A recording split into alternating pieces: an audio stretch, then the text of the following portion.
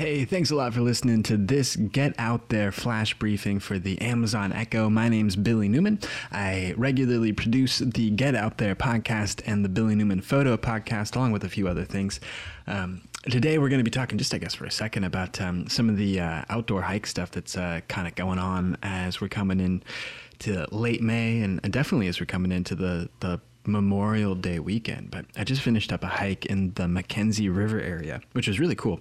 A beautiful spot. You go up Highway 126 outside of Eugene, or probably down from, I don't know, any number of ways that you get down on the I-5. But a beautiful area to get up there. You know, it's probably one of the world-class hiking areas that you can get to in a pretty easy way.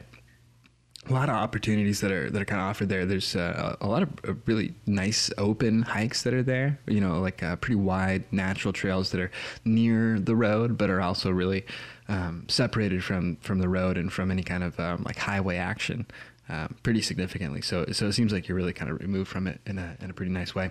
And then it's really beautiful right now as the snow melt has kind of dropped out of the mountains. You get this really just crystal clear blue water that's in the higher elevation areas as you move up into the mountains in the Mackenzie River area.